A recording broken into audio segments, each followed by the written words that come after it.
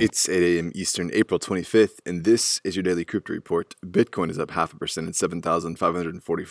Ethereum is up 3.5% at $193, and XRP is down slightly at 19 cents. Those leaders by market cap, top gainers in the last 24 hours, Hive up 32%, and Flexacoin up 15%. Today's headlines: Chinese company Ebang, one of the leading ASIC chip designers and one of the world's largest Bitcoin mining machine manufacturers, has just formally filed for an initial public offering in the US. They are hoping to raise up to $100 million with the offering of Class A shares. Ebang will take the NASDAQ or the New York Stock Exchange and wants to trade under the ticker EBON. As to the investment, Ebang's ventures fell last year to $109 million as compared to $319 million in 2018 and said its operations significantly depend on Bitcoin's price. This is Ebang's second attempt to go public.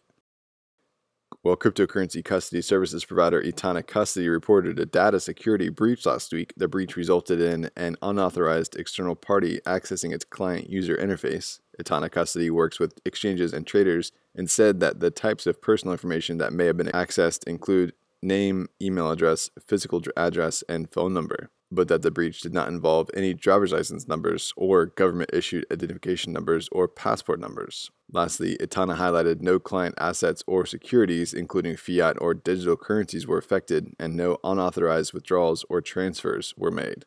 And finally, the SEC has set in motion a lawsuit against the founders of California-based Dropil, alleging a fraudulent and unregistered ICO. The statement named Jeremy McAlpine, Zachary Matar, and Patrick O'Hara and described that they sold drop tokens and pledged that the proceeds would be pooled to trade various digital assets by a trading bot called DEX, using an algorithm designed and tested by Dropil. Instead of using investor money to trade with DEX, Dropil allegedly diverted the funds raised to other projects and to the founders' personal digital asset and bank accounts.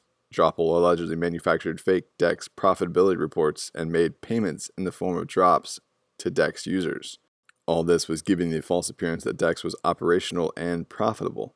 Lastly, instead of the $54 million they claimed to raise, according to the SEC complaint, Dropil raised less than $1.9 million from fewer than 2,500 investors.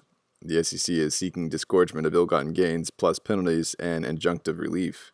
Well, those are the leading headlines today. Visit us at dailycryptoreport.io for sources and links. Find us on social media, add us to your Alexa Flash Briefing, and listen to us everywhere else you podcast under Daily Crypto Report.